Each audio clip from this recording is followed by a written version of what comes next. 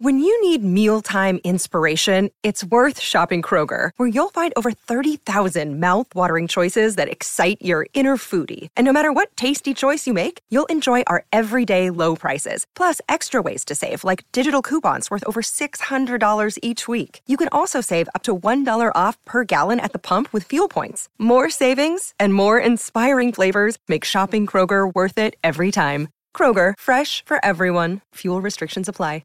Always Irish Show.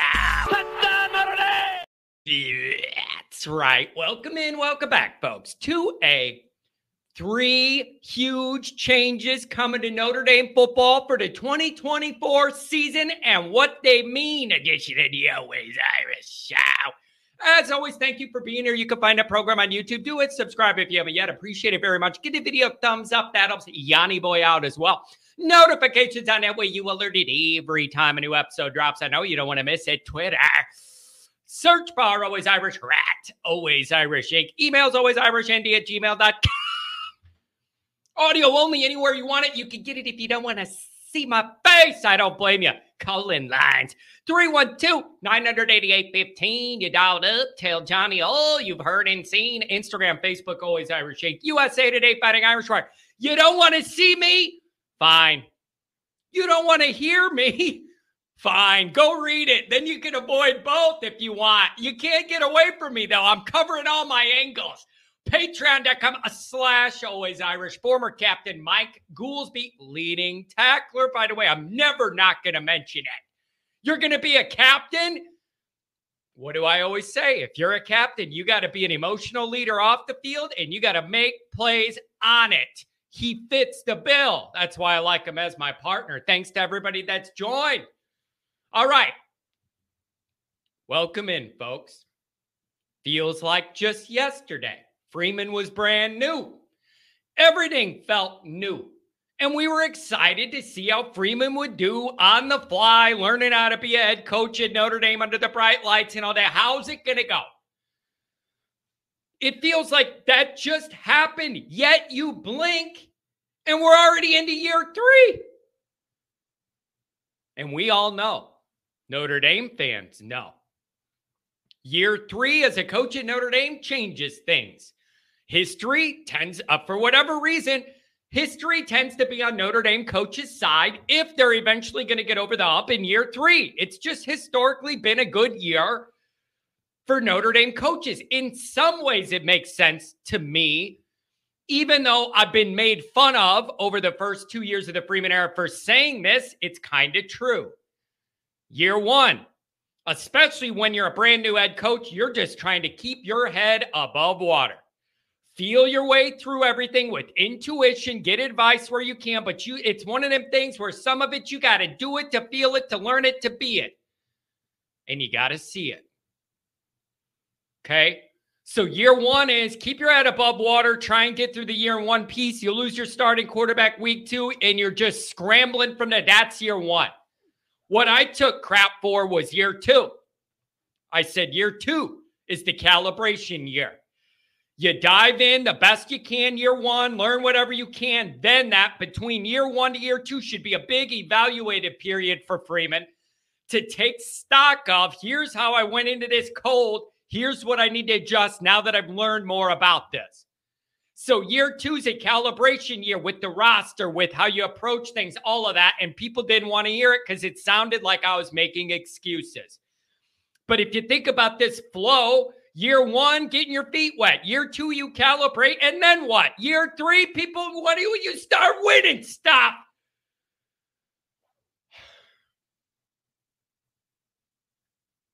Also, you don't just have the year 3 Notre Dame thing. It lining up with the new expanded playoff is just a big deal. It's a big deal. It's a big deal that Notre Dame's evolved. The first time you have this big new party with more invites, I want to be at the party. So it's a big year. So as we think about what's to come in 24, let's analyze what I think to me are the 3 big changes coming to the program and how they're going to impact the program.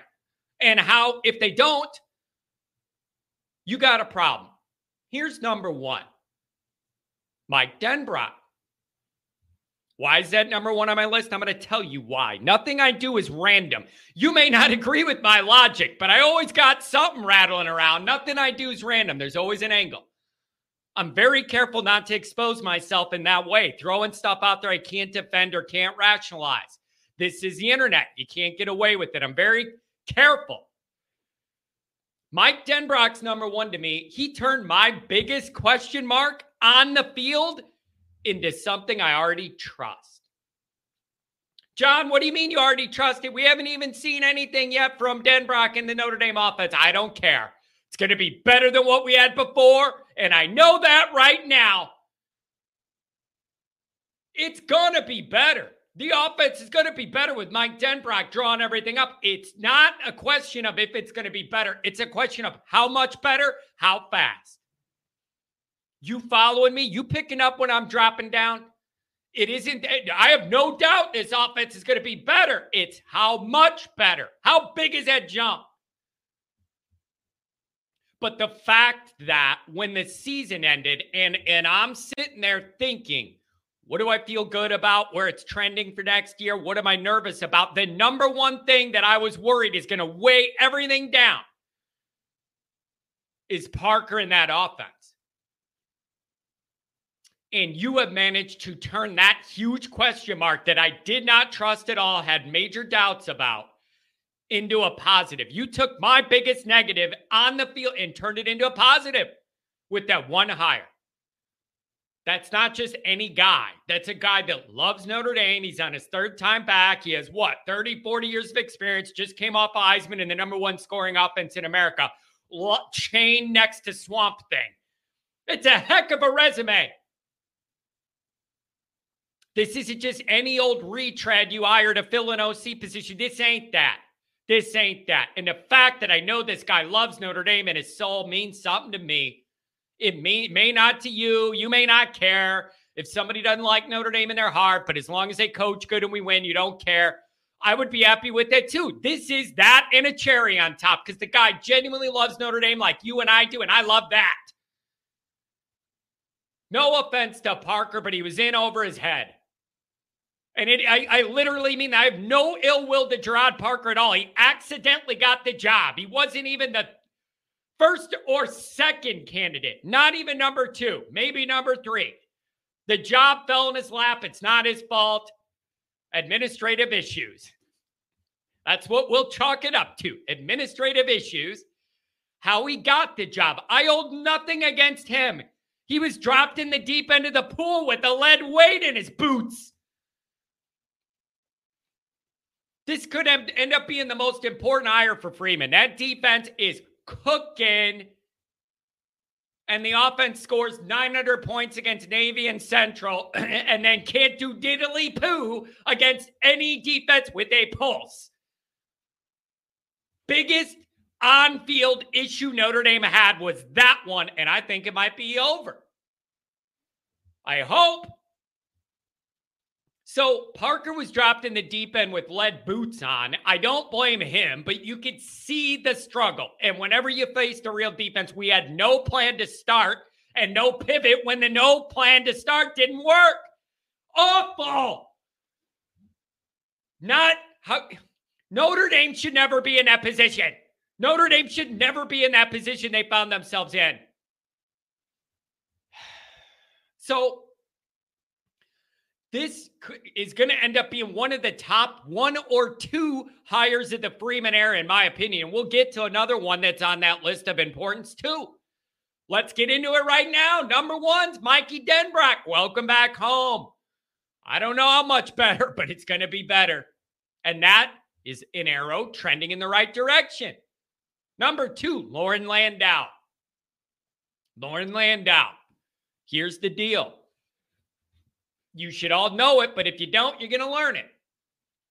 There are two pieces of any college football program that if you don't have them where they need to be, you have no chance to win. Zero, none. Mike Ditka, zero. That's your IQ, buddy. Recruiting, strength and conditioning. Those are the engines that drive a college program. And if you don't have them both operating efficiently and at a high level, you have no chance of winning on the national stage. Forget it. with bailing last August. They were able to get through with the assistance they had or whatever, and then Freeman had another huge hire to make. Landau's a very interesting choice. Very varied background. From everything from private one-on-one training academy stuff where you hire him and he works you on your thing, your sport, whatever, all the way up to being the lead trainer of the Denver Broncos of the NFL. That is a vast range of different scenarios he's worked in. I know, talking to Goolsby, he likes the fact that Landau's had business stuff on his own and he has that part of his mind and a different way of looking at it than a lot of these coachy McCoachersons do. So it felt like Freeman wanted a blend of old school stuff, tried and true, strength and conditioning stuff, but more of it blended with a new age medicine and technological angle, getting us into modern times and all that. So that's what Freeman was looking for, is a blend of those, and Landau fits the bill. Here's the deal with it. It has to work. This has to work. It has to go well. It has to go smooth. You have to see the results in the bodies and whatever they're trying to do. Plain and simple. It's got to work. This can't fail.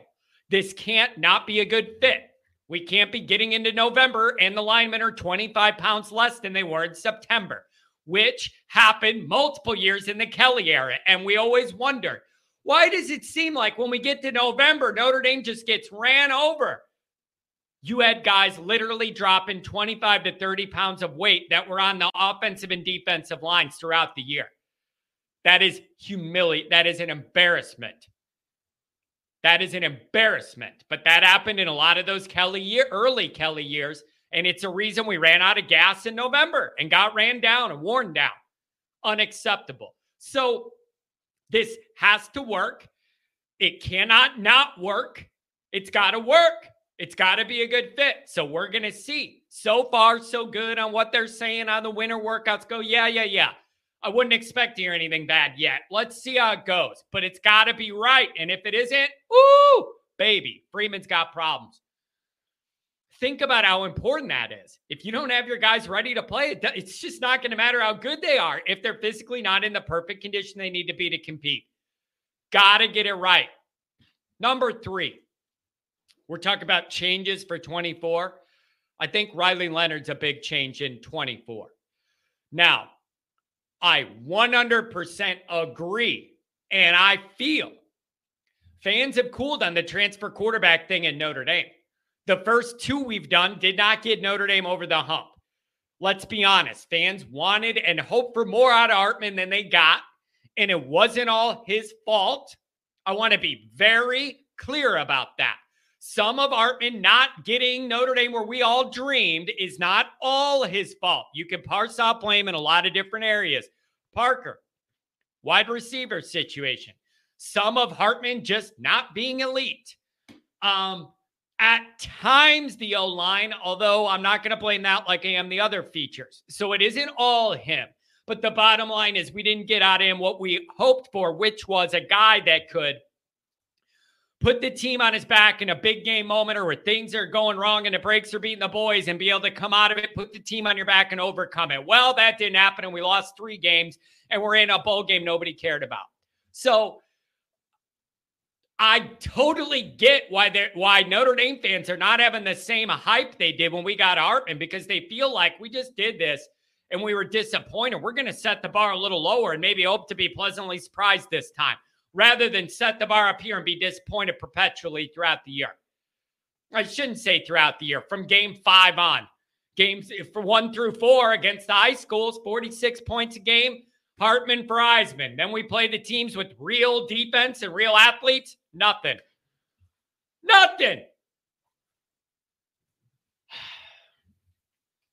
Listen, the guy's bigger, and I know there's an ankle concern that we caused.